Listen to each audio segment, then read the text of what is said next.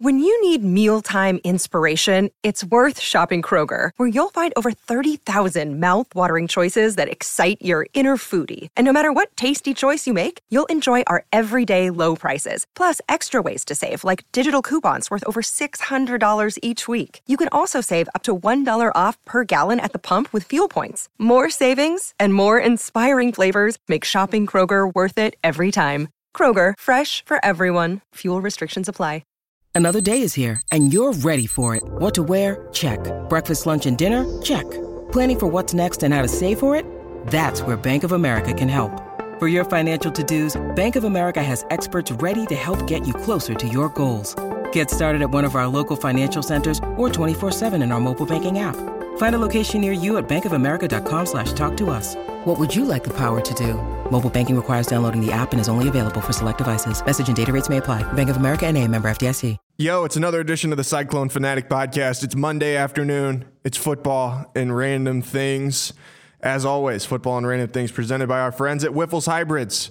When it comes to selecting your seed corn partner, you've got a choice to make.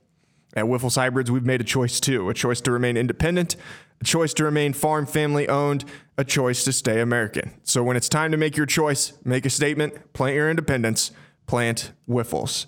Recording as always in the Wild Rose Casino and Resort Studio. Hello, Jeff Woody. Welcome to the Wild Rose Casino and Resort Studio. It's good to be back in person. It's good to be back in person. You see, we've added some more sound dampening technology. So for those of you that are really audiophiles, these ones were even, I think, suggested by you. Yeah. I myself am an audiophile, and I enjoy making sure that there is as little resonance as possible when speaking. And I feel like we've done a decent job there. There's still some room to work, but we've done a decent job. And in person, it's just so much easier to have conversations because I can see your sarcastic eye rolls real time. It's just easier to get the timing too. Like I can tell easier when you're done talking. Well, I mean, you can just get up and go to the bathroom usually, when you're at your home. I mean, just put it on mute, go make a Hot Pocket. Last week when you were talking about reading coverages and the different ways that you decide where you're going to throw the football based on the coverage, I think you talked for 5 straight minutes.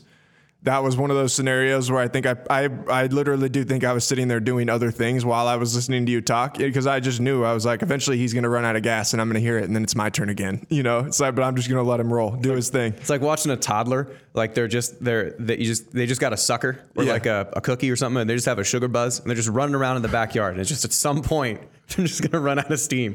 And I basically just handed the kid the iPad and said, go to town. Hey man, just don't break it. Just go to whatever. I'll be inside. Mama's going to go have a mimosa.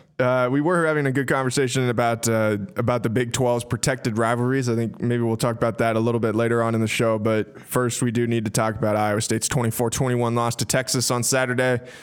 Man, I think that I wasn't disappointed that they lost the game, because frankly, I didn't expect them to win the game going in. I was disappointed in the way that they lost the game. And I think that it's not, I don't know how much I even put it on Iowa State. It just felt like the end of that game was really weird. And it was like, man, I just hate that they lost with a bunch of weird shit at the end. Well, and I think that happens if each of the last 4 games just happens in isolation. If you win a game and then lose the Baylor game, and the targeting thing happens in the Baylor game, and then you win a game, and then you lose against Kansas, and the weird field goal things happen. You know, they're frustrating parts, but I think they magnify on themselves, you know, where it's like multiplying 1.5 times 1.5, where pretty soon you do that, and that becomes a really huge number, because there's no break in that to bring the number back down of kind of frustration and weird shit happening. Mm-hmm. So I think that's the thing that's probably the greatest frustration. I also think, again, speaking of that multiplication of this, is each one of the last 3 losses, Iowa State has had the ball with the chance to win the game, and for one reason or another hasn't. This time, this was a different way of finding that happened, because in Kansas State, it was 0 first downs in the fourth quarter.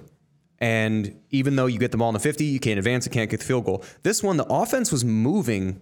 I mean, Texas is a good team. That is the best the offense played.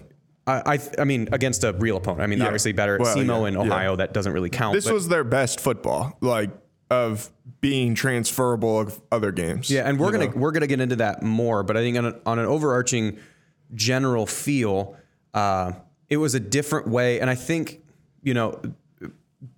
I use the expression when I was doing, I do the show on Channel 5, the Cyhawk Game Day, and I kind of use the expression with Iowa, like how many times can you shoot your foot, or, shoot yourself in the foot before you don't have a foot anymore? Where that's sort of how Iowa State it feels like with Iowa State, is that there's so many just little mistakes.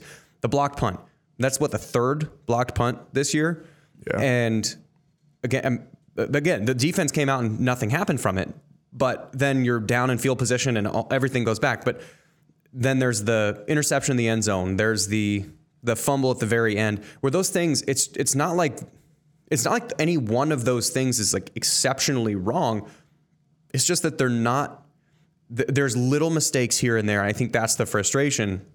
But then you flip it on the other side, is Iowa State went down to Austin as a double-digit dog for whatever reason. Vegas is looking at that and saying, lost 3 in a row, no way they can keep up. And they go toe-to-toe, and that drive goes either way, doesn't really matter. And they could have won, they had a 50-50 shot of winning that game with 6 seniors on the field. Can we hear from Matt Campbell? I got some Matt Campbell audio for you that we can play from after the game Saturday. Yeah, go for it. Yeah. I couldn't be prouder of our team, the guts, the courage. Man, you got freshmen out there playing, you got seniors out there playing, and to be honest with you, I don't know if there's ever been a point in our program that I've been this proud of our football program. So I'll be honest with you, I'm not real concerned. We got to continue to clean some little things up, but man, I'll tell you what I see from our kids, I couldn't be prouder of them. I think that it's hard not to agree with him. Yeah. Because the team had a lot of reasons to kind of go into a shell a little bit, I think. Especially, they probably should have been down 7-0 almost immediately. You're able to hold them to a field goal. They missed the field goal. But then to face the adversity where you throw the interception in the end zone, had an opportunity to go up 14-0, and, they just kept battling back. Like, there were a couple different times during this game where I sat there, I was like, man, I don't know if they can overcome that, and you get down 17-7 or whatever it was, 17, I can't even remember. You're down 2 scores, and they just kept fighting. I don't know. This team is tough, but they're so close. But man, they just have these moments where it's like you see how close they are, and you see them be really explosive, and then they'll drop a pass. Mm-hmm. And that's where it's like, that's what's holding them back now. And I'm not talking about the play with X at the end, but I'm saying even the drive right before halftime, where Jalen Knoll has 2 catches that hit him in the hands back to back, and you don't make the play. And then Texas, I think, went down and kicked a field goal or scored or something like that right before halftime. You go into halftime trailing, when you should have probably been up 14-7. Yeah. And now you're down 14-7. Well, and that's the thing again, it feels more frustrating because you're right there. How many Iowa State seasons have there been where it's like, oh shit, we got to watch 6 more games of this? Mm-hmm. That's kind of the feeling that sometimes you have. And I was on one of those teams. In 2013 was as bad as that's as bad as I can remember watching a season, let alone being a part of a season. But this isn't that. And this is that they're really close to figuring that out. And I think you can take a lot of negatives from that game as kind of point instances, and then also even kind of trends from negative things that, little mistakes like drops, like the interception that Deckers threw in the end zone, little things like that you can say, don't do that. But you can also take a lot of positives thinking that, last year, and granted there was a coaching change at TCU, not necessarily just a straight up team's getting better. But you look at TCU last year, and they were pretty bad. And there was a lot of things that went wrong, but they returned pretty much their whole roster from last year to this year, and now they're the best team in the Big 12. And that difference from last year to this year feels like what Iowa State kind of is primed to do from this year to next year, just because of how much improvement we're seeing from so many different guys, and how few really, you have seniors got like Will McDonald and Xavier Hutchinson, which you're absolutely going to miss whenever, next year, when they're not here, you're absolutely going to miss them. But at the same time, they're returning, I think maybe outside of Sean Shaw, I think they're returning every other skill player, right?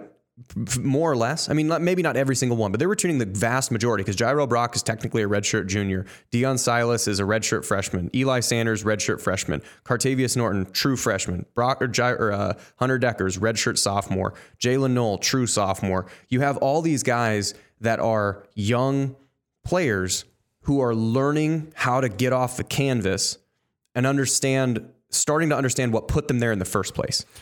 There's a lot of guys, too, in that receiving room that we just haven't even seen yet. Like Greg Gaines. Greg Gaines. I mean, Daniel Jackson is someone that for several years they've been talking about how good he's going to be.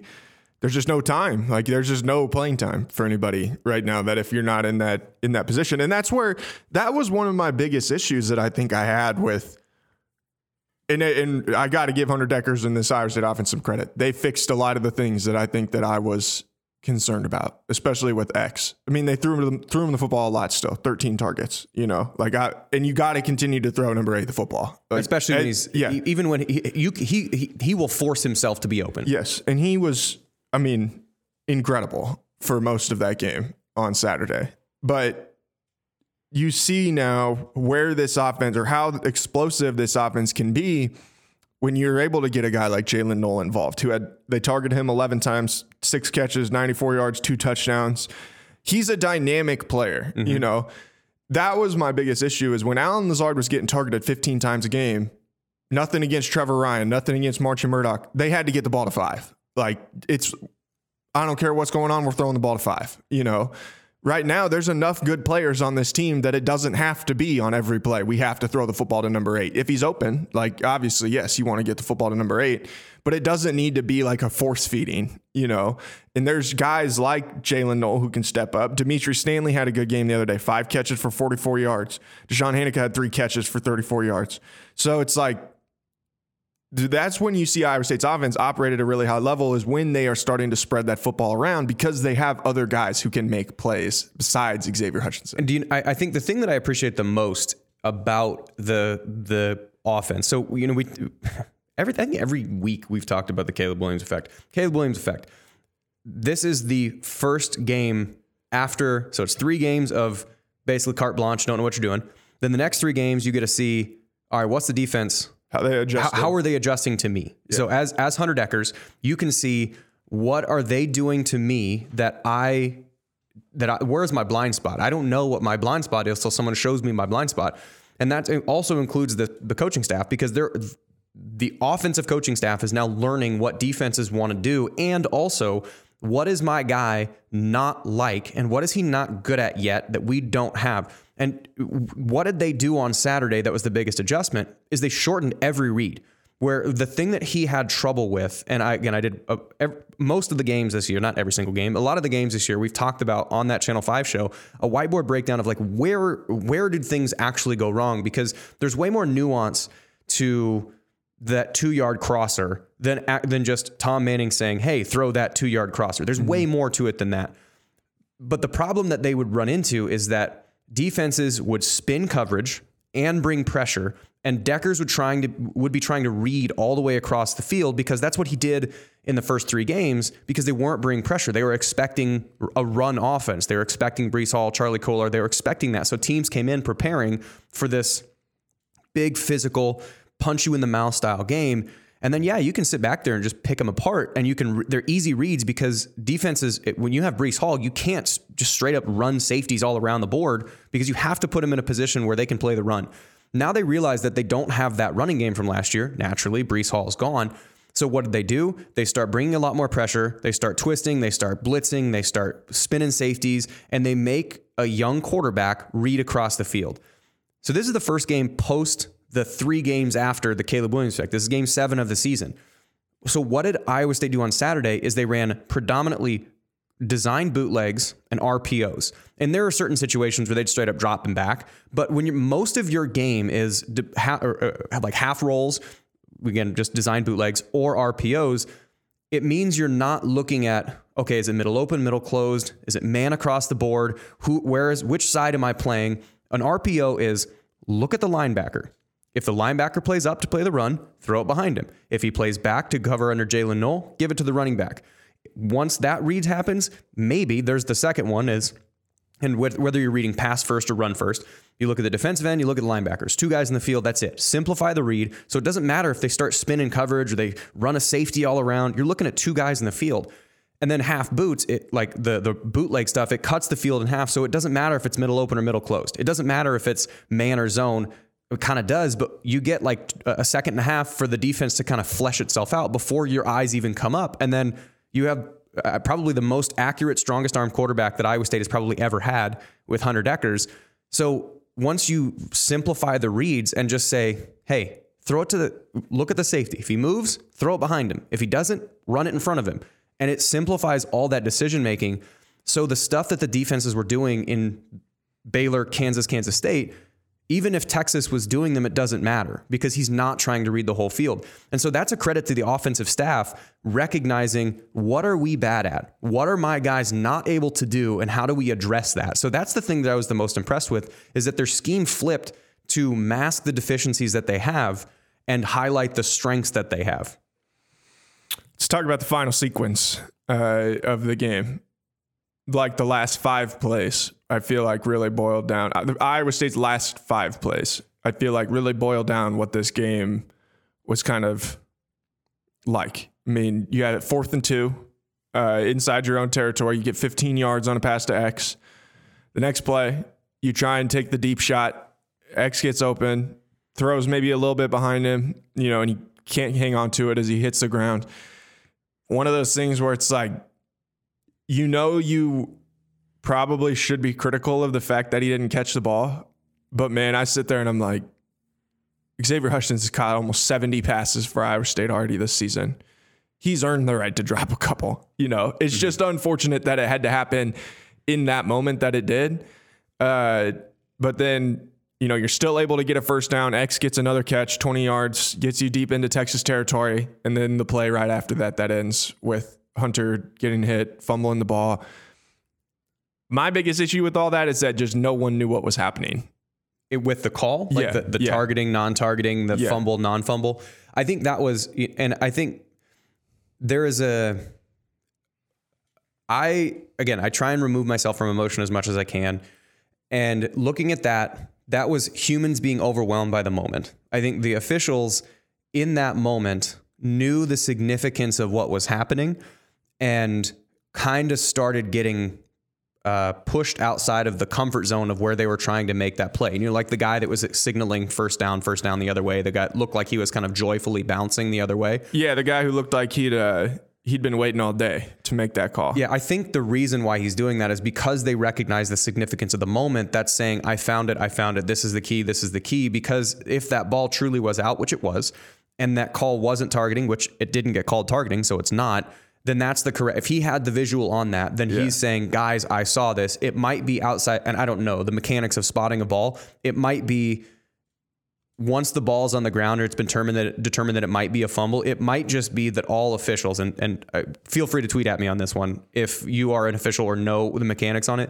But if the ball is or might be out, it might be all hands on deck trying to find, if you have a sight line on who's recovering the ball and you see it, call it. And then you become essentially the de facto, because if you had a clear sight line on it. But I think despite all of that, with the Hutchinson thing, it's disappointing because of how well he played. That is the exclamation point that didn't get written on the end of the sentence. Yeah. Because he was dominant in that game.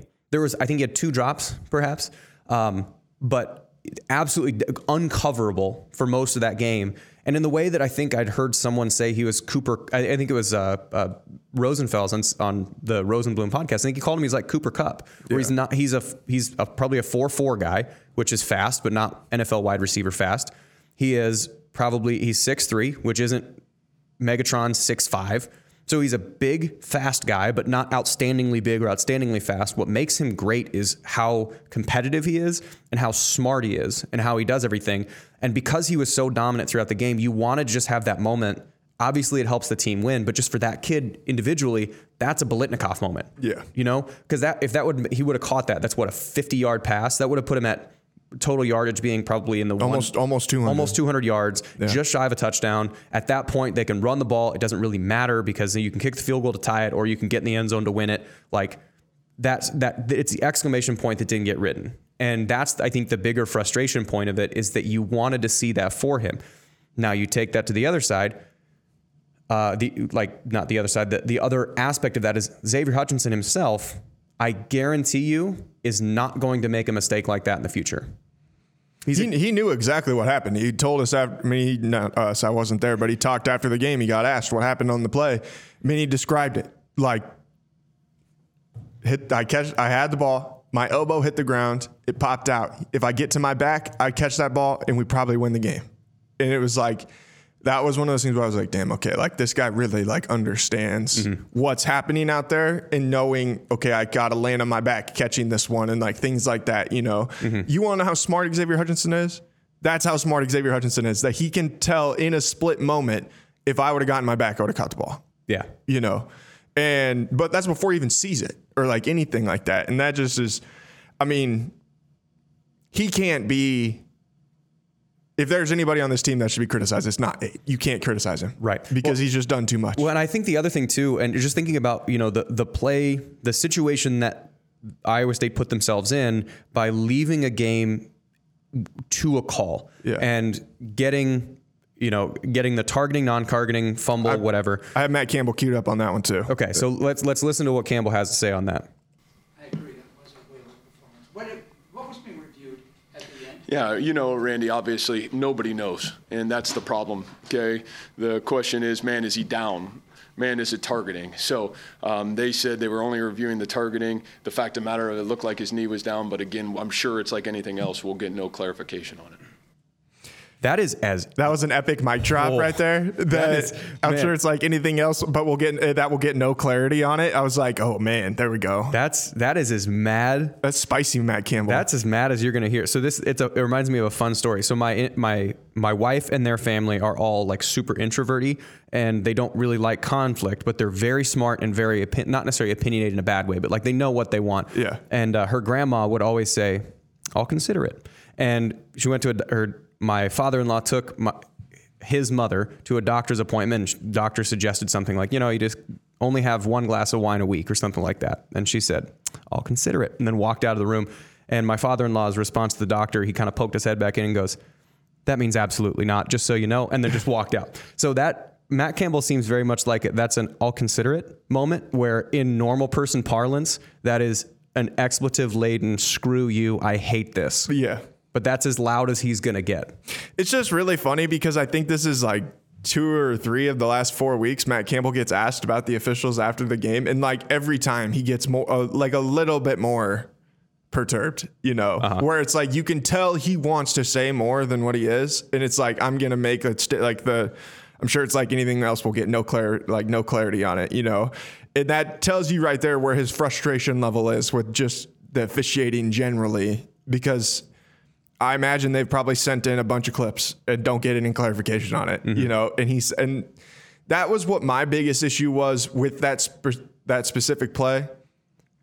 I mean, I even turn on a game after that and see the things that they're reviewing for targeting, and that's just what I don't understand, is how every game is different. If that's a different crew of officials the other day, that's probably targeting, but the fact that we don't know is what's so annoying about it. Every time it happens, it's like, is that targeting or is that not targeting? Well, we don't really know because we don't even know what the rule is really, or how the rule is supposed to be officiated. And when you see plays like we did a couple weeks ago where Beau Freyler gets kicked out on the 4th play of the game for targeting for something that was, I would say pretty comparable to that play. That's why I was pissed after the game. I was like, I don't understand why I've seen Iowa State have people get kicked out for way less than that, and then they don't even review it. And if they did review it, they didn't even mention that, because before they go and say that they're going to go review, they initially called that the runner was down. They initially called runners down, but I think it was, and Randy Peterson asked the Big 12 for clarification on that. Apparently, the real story of what happened is the official spoke on the field that runner was down by contact, and then went into the review. But what actually the ruling on the field was was fumble, but no one knew that because the words that the head official spoke was runner was down by contact. So then when it goes to get reviewed, they were apparently ruling on targeting, which is what they told Coach Campbell. And then when they came back, they say the play stands, which to everyone in the ballpark and watching on TV was... I thought that meant Iowa State still had the ball, because that's what I didn't understand, because then all of a sudden he had said, we're going to review. The runner is down by contact. This plays under further review. So I'm like, okay, they're going to go see if the ball's loose. I was like, maybe they'll call targeting in that process. You know, like, I don't know. I just was like, I don't know what is going to be the result here. And then they come back and they confirm it, and then Texas has the ball. And I was like, wait, but how did they just said the guy was down? How does Texas have the football if they just confirmed what the call on the field was? You know, and that was where I didn't get, because why did he not at that point? He had to have known that he said the wrong thing. Why aren't you going at the monitor wides and somebody saying to him, hey, you called it wrong? And then just take a timeout. Make sure, to clarify the ruling on the field. That is under review is fumble recovered by Texas. That's what's under review. And I think so.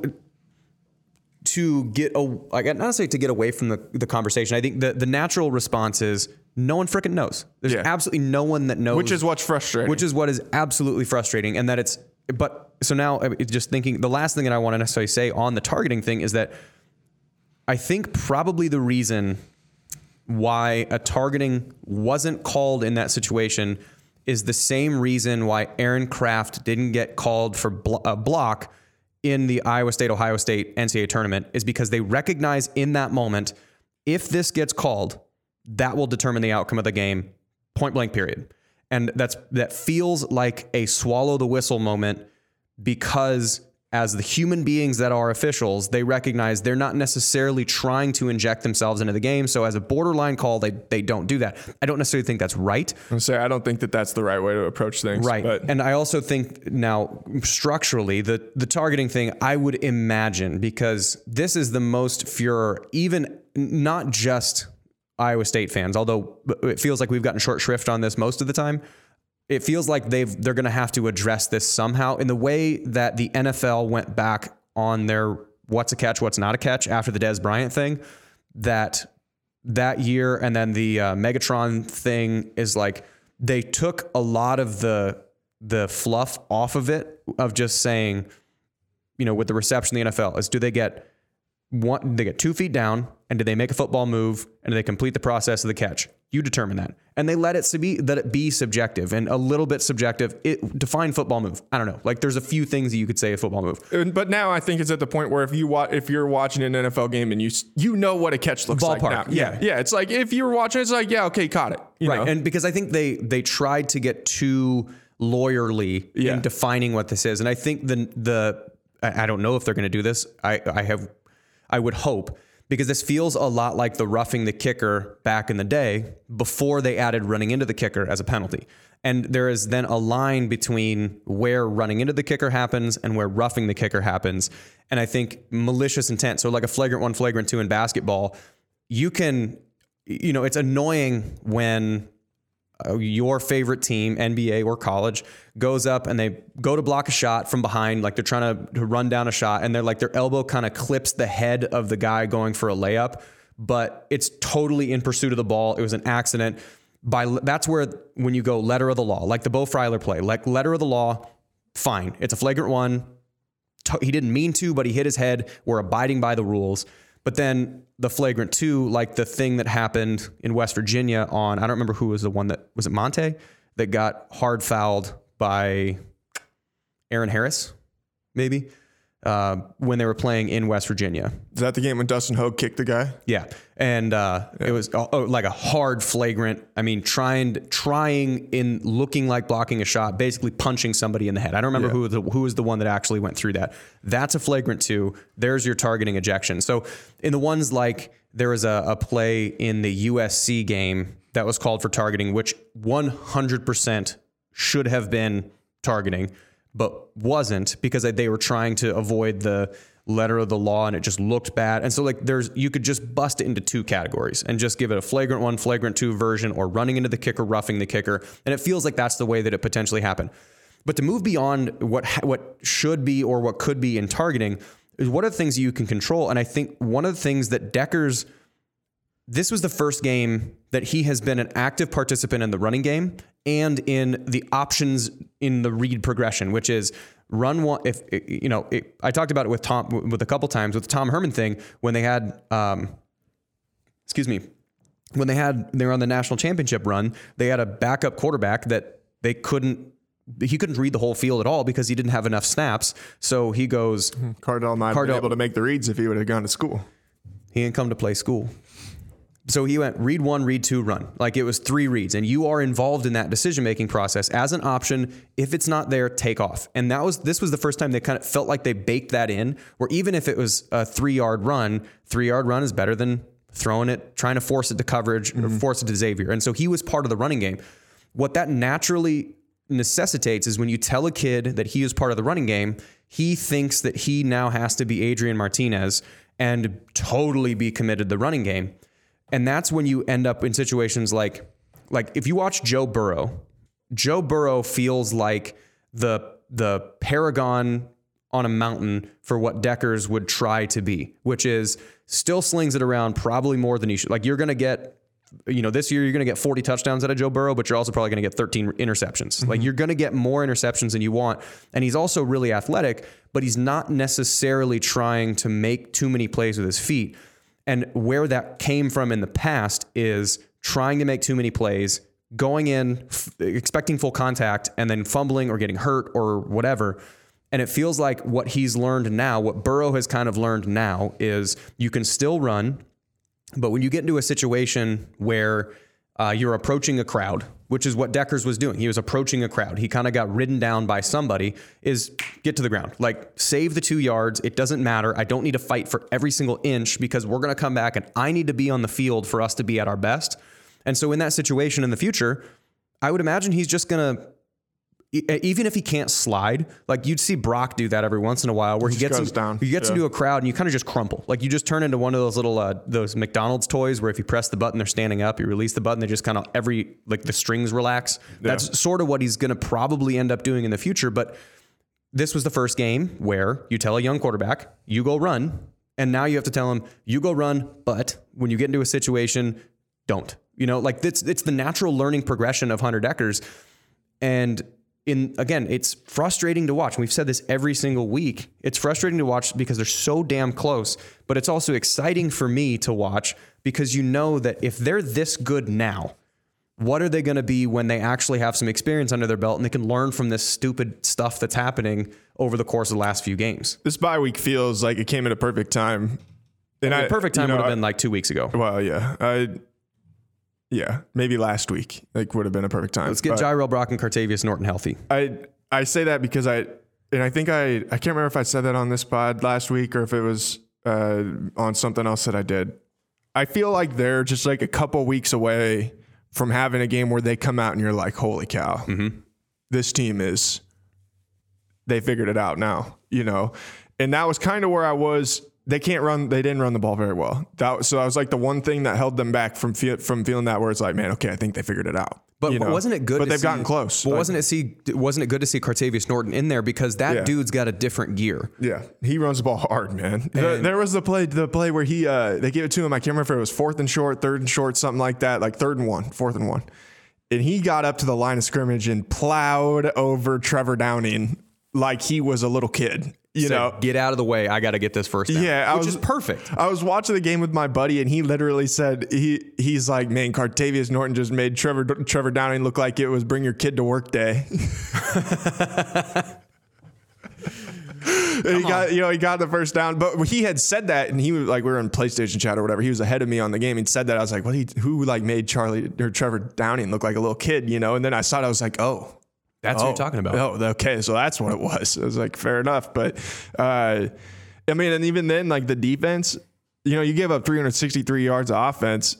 I just felt like they kind of ran out of gas once Texas was able to run the football in the second half. You know, they just looked tired. Well, yes and no. I mean, it was really hot, which that doesn't help. But I also think that you got to give credit to, opposing offenses. Texas' offense is good. They got some players. They're going to make some plays. Yeah. And the one thing that I wish, another guy who's kicking himself is TJ Tampa. Yeah. I mean, the dude's going head to head against Xavier Worthy most of the time. Now, he doesn't necessarily travel with, Darian Porter, I think, was the other one, gave up the other touchdown pass.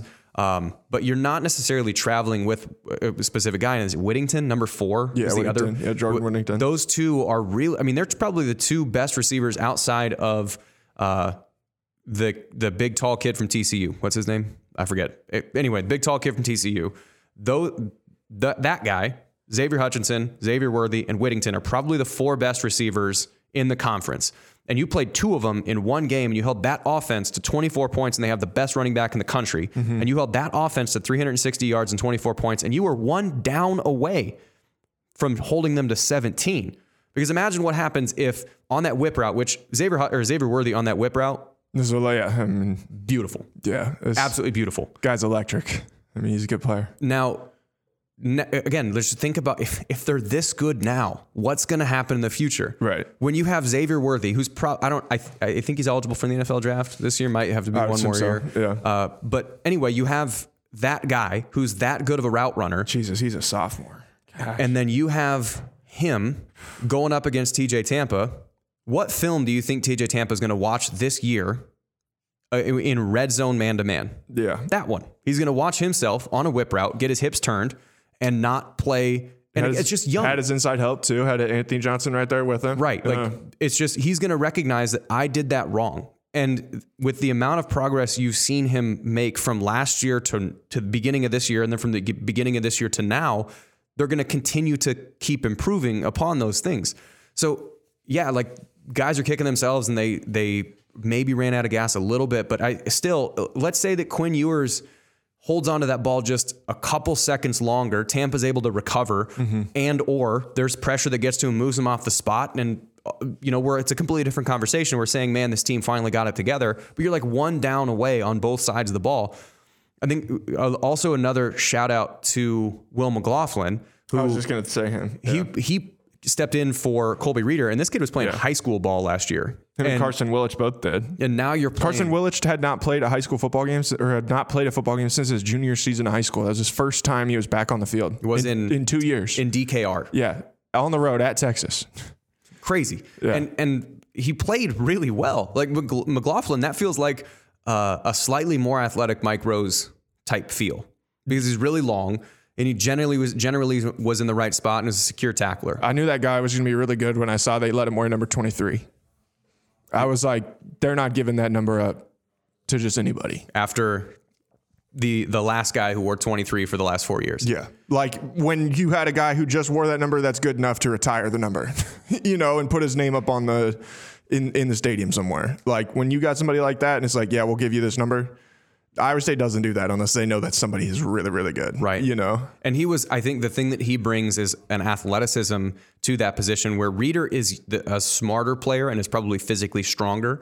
It feels like McLaughlin is a little bit more athletic, and he's probably going to get himself in bad situations in the future because he hasn't played as much football. So that group with McLaughlin, Carson Willich, and then even Miles Mendezoon is going to be really, really good. They need to get this. They're all skinny now. Yeah. But man, you want to talk about some guys who can fly around and play in space. That tackle that McLaughlin made on Bijan Robinson on a 3rd down, where they swung it out to him right at the end of the first quarter. It was a 1-on-1 tackle on Bijan Robinson. I was like, oh, okay. So this guy showed up, And then that roughing the passer penalty was so bogus, dude. It's the same thing.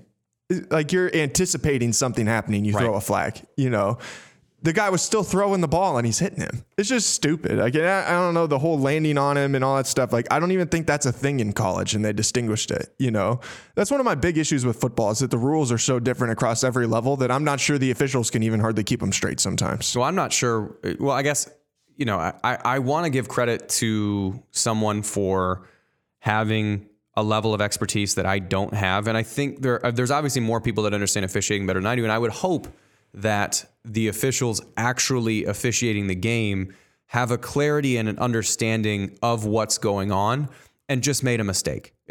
They know what it is, but they just made a mistake on that, which happens. There are mistakes are there and you want them to not happen, but that does count as a turnover. Mm-hmm. Because that was a third down. Yeah, it's a crucial point in the game. And if that play goes as an incomplete pass, which is what it did, then that would be a punt. Iowa State gets the ball back. Who knows what happens from there? So that counts sort of like a turnover. But at the same time, they dodged a bullet earlier with Texas missing a kick after they themselves turned it over. Right. So it's hard to say that any specific play, the targeting, non-targeting thing, that would have determined the game in a different direction had that been called. But you want to say that most people know what they're talking about and what they're doing. And I try to defer to the fact that there's some justification for it, even though I might not understand it and might not agree with it. Well, and there's some level of human error, like in any sport, as long as we have officials or officiate sports the way that we do, there's going to be a level of human error. My issue with it, and I think that this is something the NFL should even look at, is like when you call these personal fouls and they're 15-yard penalties, that's so impactful on a drive, a 15-yard penalty. Mm-hmm. It's like completing a big pass. It's an explosive play. Yeah. And what drives me crazy about that is like 15-yard penalty that gives somebody a first down, especially deep inside already in the opposing team's territory. I mean, you're basically setting them up for a touchdown, And it's like, if the call is wrong, I think the perfect example was last week, the Chris Jones play, where he takes the ball from Derek Carr. How do you expect him to brace himself on a hit when he just took the ball from the guy? Mm-hmm. That should be able to be reviewed, in my mind. If you make a call like that on the field, if Kansas City wants to challenge it, they should be able to. It's hard. It's a slippery slope, I think. But it's where I think if they throw a flag for a personal foul, because it's so impactful. Because it's so impactful. If Kansas City disagrees, or whoever it is disagrees with that, they have the option to challenge it, and they can go and review it, and they can look at it more. You can slow it down. You can see, be like, okay, no. Now we see what happened. Kansas City football. And that just is because I think when you have so many of these rules that are getting called so much more frequently, I don't know if I've ever seen so many personal fouls called in football games than I have this year, between targeting, roughing the passer, and whatever chop else. Blocks, chop blocks, the Iowa Michigan game. Chop blocks, like things like that. Those are becoming much more impactful plays than just like a false start or a holding or something like that. You shouldn't, I'm not saying you should review every flag, but I think that when you throw a personal foul, you're opening the door for it to be potentially reviewed, Yeah. And it's, I listening to Bruns and listening to Chris and Brent talking about where the officials get sourced from for the Big 12. I also try again and have a bit of understanding that these guys are also new. It's just that when there's so much on the line, it's hard for the neutral third party to be bad and they are going. I mean, fast forward 5 years. If the Big 12 retains all of these crews exactly as they are and allows them to get 5 years experience, from 5 years from now, these crews are going to be substantially better than they are right now. They're going to be better executing, understanding what to look for. Their keys are going to be better of where their eyes should be. Their access to the mental rule book that they've got. Yeah, they're going to get better. But right now, they are also relatively new and young crews. Again, it's just disappointing. It's not disappointing. It's frustrating that the judicial system of football is bad. Yeah. And you kind of want that with sports to be kind of a paragon of fairness, and it doesn't feel like that's being applied fairly. It feels like it's being applied randomly. Yes. And that's where, in the fact that it was that team that they were playing against, and you've been going through the 3-hour knob slob of Robert Griffin III and Quentin Kesnick and all those guys on that broadcast. I mean, come on, man. And Robert Griffin III, bro. I normally like that crew. Oh my goodness, Robert Griffin III, dude. This guy played in the Big 12 against Texas for another school from Texas and was out there like wearing a Texas shirt and like standing down there with Bevo and like all this stuff. And I'm just sitting there. I'm like, come on, man. Like, how do you sell your soul like that? You know, I would feel so dirty doing those things if I was like, if you're Robert Griffin III, man, don't play into that shit. Like, come on, dude. So I was thinking about this. So I do color for Drake, and I would also, I mean, magic wand, give me the capacity to be Kirk Herbstreit. I'd love it. So if anybody has any connections inside of Fox Sports, CBS, ESPN, let them know. Interested. Shameless plug for myself. But at the same time, in doing some type of color for a game, I was kind of like, why? Because I normally like that broadcast crew. I usually do. I think it's Mark. Is it Dave? Not Davis. Mark Jones. Mark Jones and RG3. Who was calling Matt Campbell Matt Wells for the first half of the game. That one he also apologized for. Did, he ate it and said, my bad. Yeah. But I normally like that crew, but I didn't like them for this game. And I'm trying to determine the reason why I normally, because they probably didn't do anything substantially different on this broadcast than they did on other ones.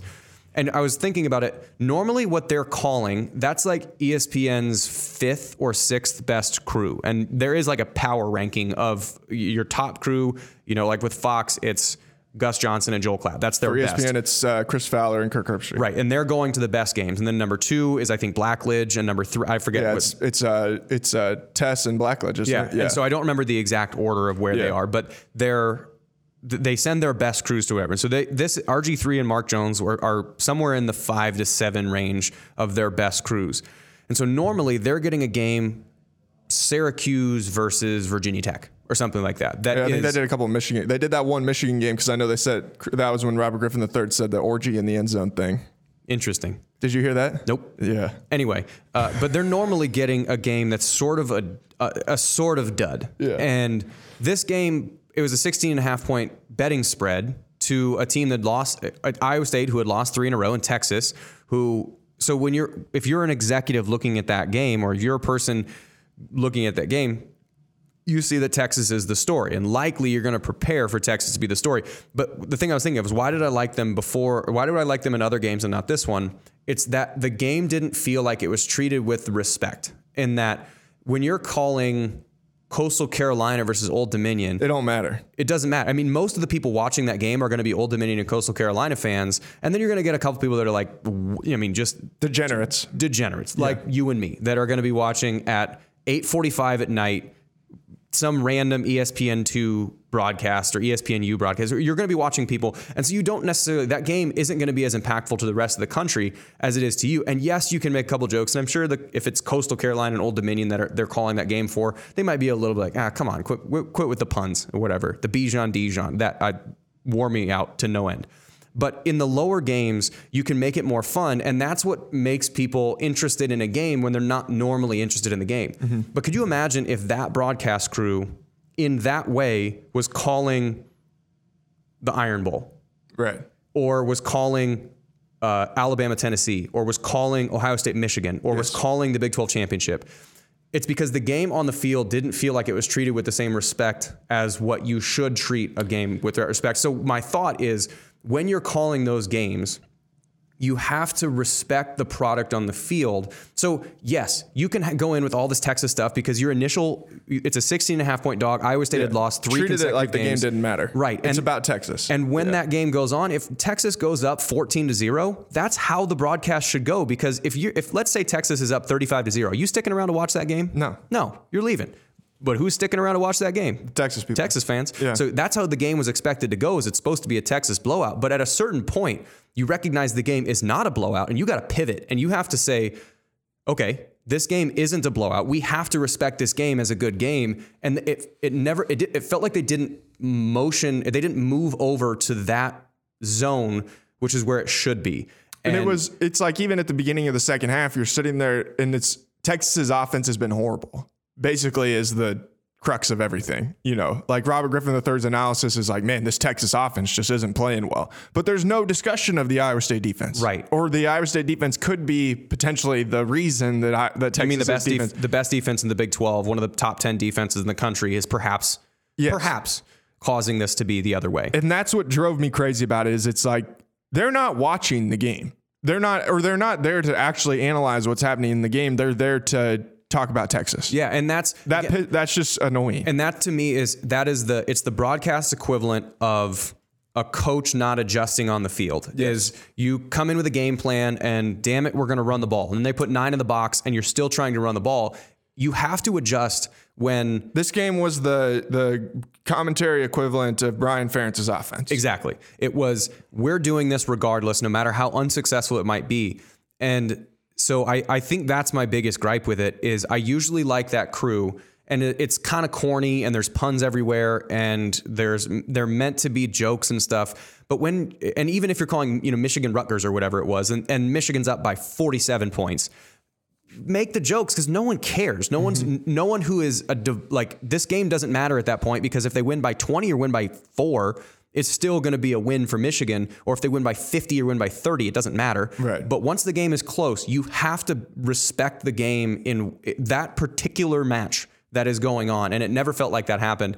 And I was also thinking about this and related to a broadcast thing because we are all colored. It's literally, we're doing a podcast on Cyclone Fanatic. You're a Cyclone fan. There is maybe 1% of the population that's just kind of a sadistic hate listener. But it's Andrew Downs. I know he always listens. He's not a Cyclone. What's up, AD? Yeah. He's a Cyclone we sympathizer. We love you, AD. Sympathizer, not a fan. I don't know if I'd go that far. He's a Cyclone adjacent.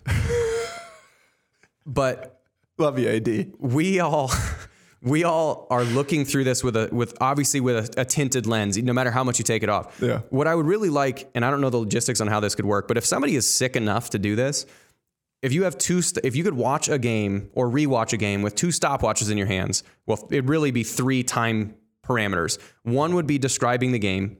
One would be when they're filling content outside of the game with Team A, and one would be filling the time with content about Team B. So there's 3. It's talking about the game, tackled by Jones, 4-yard run by Smith, and like that. Like what is happening? Click, stopwatch, click. In between plays. Now let's look at what's happened. Hey, let's go analyze the Texas defense, or let's go talk about the Iowa State offense. And I feel like that's subjective to every particular broadcast. Because again, if it's 47-0, Michigan over Central Michigan School of the Technical Arts, if it's that, it should be 99-1 on Michigan to that because that's who's going to be there. Yeah. But as the game gets closer, the point differential, the smaller the point differential, the same time differential should exist in talking about each program. And I think that was where it felt like Texas was talked about a substantial amount more because it probably was, but I would love to see what an objective analysis of how much time is spent on each broadcast. So me doing games myself, that's a thing that just watching that and learning from them do it. Why did that piss everybody off? Is because it wasn't respectful and it wasn't balanced even in a remote sense. Well, and that's where it was just proof of how out of touch I think ESPN is with the reality of why people watch college football. They treated the game like people watch the game because of Texas, which I don't think is true. Well, I don't think that it's I don't even know if I don't want to blame like big ESPN for this. Okay, not blame big ESPN. I'm blaming the general mindset of how they cover college football. Right. And I think that, that is true. And I respect those, like a Pat McAfee, Herb Street, like the guys that are really good, they generally don't favor one side or the other, but there is a natural narrative because again, think about it outside of the lens of Iowa State. Who's tuning into that game to watch Iowa State? Some people probably, but Iowa State is they're a 3-3 team to the outside world. They're a 3-3 team that's lost 3 in a row. They're going to play DKR. Texas just beat the shit out of Oklahoma. What are they going to do? They're probably tuning into Texas. So that probably is the thing that most viewers that aren't Texas or aren't Iowa State fans, that's probably the audience that's coming in. But then when the game doesn't go that way, you have to change. You have to say, this Texas offense isn't working.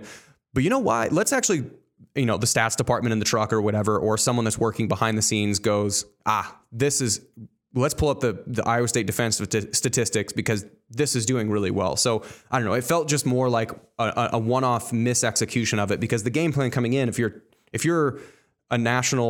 showing that game nationally on Big 5, on Channel 5, Big ABC, most people are probably watching that because Texas just beat the shit out of Oklahoma. Are they for real? All I know is if I was a Baylor fan and I saw Robert Griffin III down there throwing the hook'em horns, I'd throw up. Yes. Made me want to throw up. I'm not even a Baylor fan. It's like That's disrespectful. You were one of us. This is disrespectful, bro. You're one of like, yeah, exactly. Like Robert, you're like one of the turned down, you know, of the overlooked. You're not one of them. Don't act like one of them. You are one of the OGs of this, of like the new age Big 12. Don't play into this shit. You know, that's like, that to me was just like where I was like, have some self-respect, Robert, because you know you don't believe this stuff. You know, you're just down there reading the script. Don't read their script. Come on, man. Yeah, and he's normally actually really good. Yeah, and that's what I was going to say. I normally really like him. He does give good analysis. And even during the game, like there were some times he broke down some plays and stuff like that where I'm like, man, Robert Griffin like actually is pretty good at this. You know, there's a reason they paid him a lot of money to go and work for ESPN and stop trying to be a football player. Like, I don't know. I don't know, man. It was just the combination. I understood why people were frustrated after the game when you combine that with the way the game ended and you sit there and the team that they're playing and you combine all of those things and you're like, it happened again, you know, and you've been in that game, you know, playing against that team, how that goes. Here we go again. It happened again. That's what I told it. Like I did the instant reaction with Chris and I was like, what the hell, man? Why does this keep happening? With this school, why does this keep happening? Yeah. And everyone hates them. Everyone in college football hates them. Yeah. And I think that's, you know, if I was calling that game, that you probably do have to come in with a fair amount of preparation on Texas because if you think about it, like we have been watching every single Iowa State game all year. They probably are going to watch 2 or 3 games of film, see that it's a pretty good team, but they're also 0-3 in the last, you know, they're 0-3 in the conference. You come in with Texas material. But, you know, like I said, you try and be fair at the same point. But I think calling that game, you got to recognize the casual fan. I mean, similar to Alabama, the whole world is rooting for Tennessee in that game. And you can't slant it so far in one profitable direction because that's where most of the attention comes from. It's what is that attention about? So you kind of got to you still have to call it neutral because people hate watch Texas and they hate watch Alabama and they hate watch Ohio State. Dude, that's actually funny. It reminded me of a moment in that Alabama-Tennessee game. It was one of the last times Tennessee scored, like one of their last long touchdown passes. Brad Nessler's like, Hooker drops back to pass. He's got Hyatt deep, and then there's just silence. Like they just didn't say anything for the next couple minutes. And I was like, man, like Brad Nessler never even said touchdown. Like he didn't say anything. They're the best. They just like sat there and watched, you know? And I was like, shh. I don't know if it's good that they didn't say anything or if it's bad they didn't say anything. I was like, but I mean, it was different, you know, and it's cool. Like, they let the moment breathe. They're the best. And yeah, just this, now we're talking, we're getting the ins and outs of they let the moment breathe. Like in that, and especially in that place at that time. That is the number one thing that when you watch a broadcast and you think about it, like from the actual X's and O's of it, and Brent was Brent and Andy Garman of people that have kind of given me little bits of advice on doing that, is never stomp on a moment. And especially with television, with John Walters and Eric Heft, you can get crowd noise when that's going on, but John has to tell you what's happening. And, you know, touchdown, Jalen Knoll, 3 seconds pause for crowd.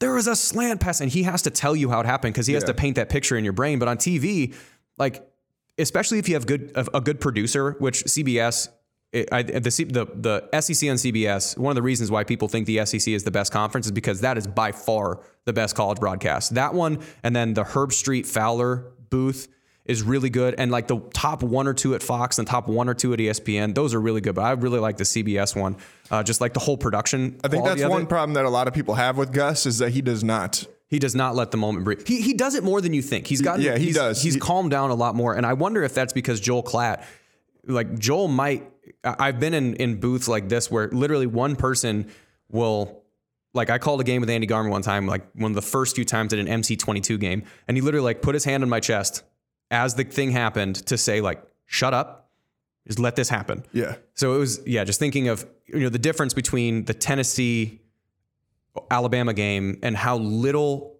general topic was talked about because they let the moment happen. And then again, when you have a good production truck and good general producers and camera people, that the story is, you know, pan up to the crowd and you show fan reactions and you go to Coach Saban and he's red faced and he's screaming at one of his assistant coaches. That's the story. And you can see it. You know, if you have that on mute, you know exactly what happened. You don't need to hear Brad Nessler talk about it. What an incredible atmosphere that was, dude. Holy cow. I mean, that was a bucket list type of environment to want to be in at Neyland Stadium. Oh, yeah. And a shout out too to former Iowa State tight ends coach Alex Golish. That was pretty cool. They talked about him a lot on that game, you know, and you could tell he's getting a lot of credit for the success that they're having down there at Tennessee. And man, that offense is good, dude. Mm-hmm. The thing, like I was sitting there watching, I was talking to my roommate. I was like, dude, I just can't believe how many more long passes there are in the SEC compared to every other league. And I think there's probably a couple different reasons. One, the receivers are all really fast, you know, so like that plays a role. But it's just like, it's like every SEC game you watch, there's at least one or two plays where someone's catching a pass for 60 yards. Well, I think one of the things that's true, I feel like there's a natural talent difference between your Ohio States, Alabama's, Georgia's, and most of the rest of the team because you're getting bigger, stronger, faster people. But it's in degree and not kind. They're not getting like an actual like lion to play defensive end. They're just getting a slightly bigger person. And Tennessee or whomever else, Iowa State, you're getting players that are, and you're developing them into that. You just don't have as many as those other teams do. And one of the things that I think Oklahoma and Texas have lost the luster of is there's some oh shit, here we go again, that a lot of times happens when you're playing teams that are naturally more physically athletic than you are, but they're not necessarily better teams. And the cool thing that it doesn't feel like, you know, there are certain coaches like Kirby Smart and Jimbo and now Josh Heupel at Tennessee. It feels like those coaches and their teams don't have that, well, there's one big pass play. Here goes Alabama again. And just there's no doubt in the back of their minds. So they're kind of standing toe to toe with Tyson. You know, they are Buster Douglas. They're getting in the ring and going, I don't care. I'm here and we're going the same way. We're playing the same game. And that felt like, you know, A&M almost beat Alabama. Texas almost beat Alabama. Tennessee did beat Alabama. And yes, Alabama is more talented than every team they play except for maybe Georgia. But when you stand there and you don't let the A on the helmet give you number on the helmet, the number on the helmet, you don't let them get 5 extra points because of that, that you can go toe to toe with them. And you can find when you're watching film, you can find like that safety bites hard on this. We're going to throw right behind him every single time. Well, and then Nick Saban came out and said that as they're going out on the field, he was talking about how the team usually chants. And as they were going out on Saturday, they weren't chanting.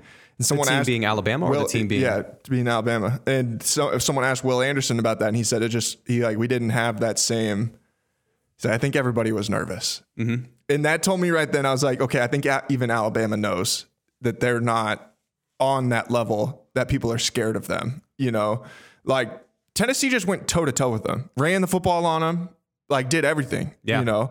And yeah, I mean, it was, what was the final score? Like 49-42, 52-49. Yeah. I think it was one of the highest scoring SEC games like of all time, you know?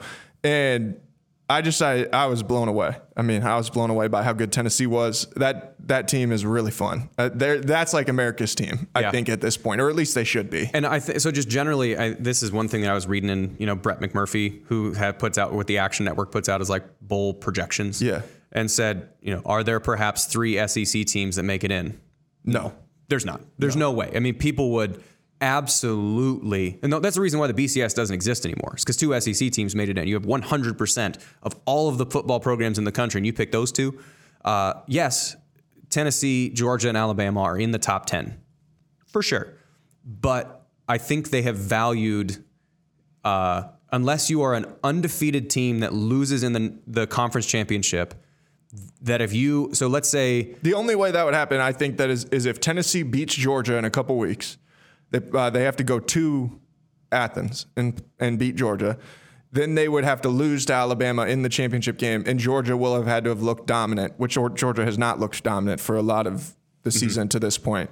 So it's like it would have to be where Georgia has been ridiculous, Alabama has been ridiculous since this week and wins the SEC title, and Tennessee has still been killing people. And you can also argue, that I think Kansas State and TCU are the only chances that, and I mean maybe Oklahoma State as well if they end up running out, are the only chances that the Big 12 has. But you're going to tell me that Tennessee, Ohio State, and Georgia are all better than Ohio State, Michigan, the best team in the Big 12.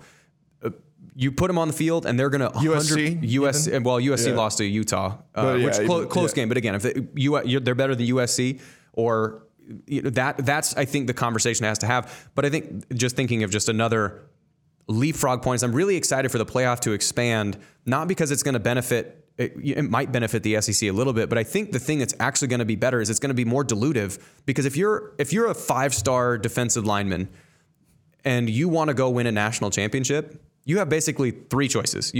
Or 4 choices. You have Ohio State, Georgia, Alabama, or Clemson. So those are 4 places you're going to go, because you know that they have the best shot at going to the playoff, and you're going to have the best players around you.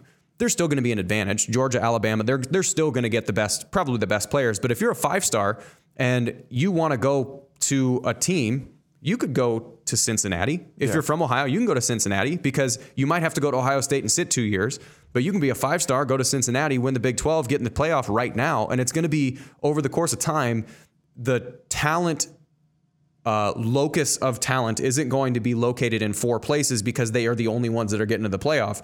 It should spread itself out more to the rest of the programs that are likely to get in there. So you might have 2 or 3 Big 12 teams that start to rise to the top, and 2 or 3 Pac-12 teams, if whatever the Pac-12 becomes. Yeah. The SEC is going to have 6 or 7 teams that are usually in there. The Big 10 is going to have 4 or 5 teams that are usually in there, but it's going to be a more diluted, in a good way, spread out talent pool. I think that Alabama will probably be back in the national championship game. Like, they're still Alabama. But this is the least intimidating Alabama team I think that I've seen Saban have in quite some time. I mean, the 2 games that I've watched them really close, they've had more than 15 penalties. And I think if you look at just outside of Alabama, it's an undisciplined team. It relies a lot on Bryce Young doing Bryce Young things. Yeah, and we saw it last week when he's banged up. That team's not very good. It's not sustainable. Yeah, and then you have Georgia, who has, they kicked the shit out of Vanderbilt, but that doesn't count. They've been pushed a lot. Yeah, Missouri had them on the ropes. They're not super dominant. Alabama's not super dominant. Ohio State hasn't played anybody. They've played.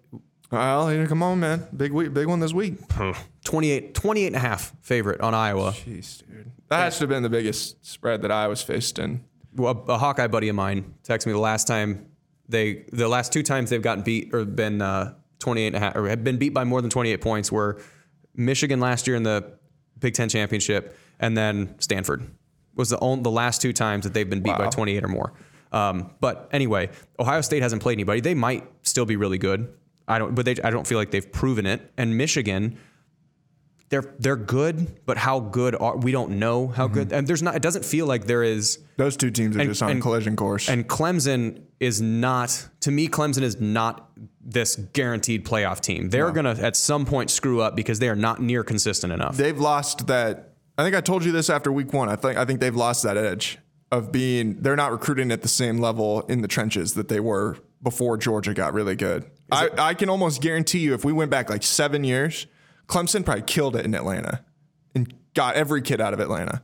And I bet they don't get any anymore, And I think you can see that play out where like their teams are just not dominant up front like what they were when they were really, really good. Yeah, but it doesn't feel like there is, I'm excited for the back half of the season because there's going to be more crazy shit that happens. Yeah, it's just going to be wild. All right, everybody. Thanks for tuning in. We appreciate everybody listening. We'll be back next week to talk about Oklahoma and everything that happens during Iowa State's bye week. We'll talk to you guys again soon. Peace.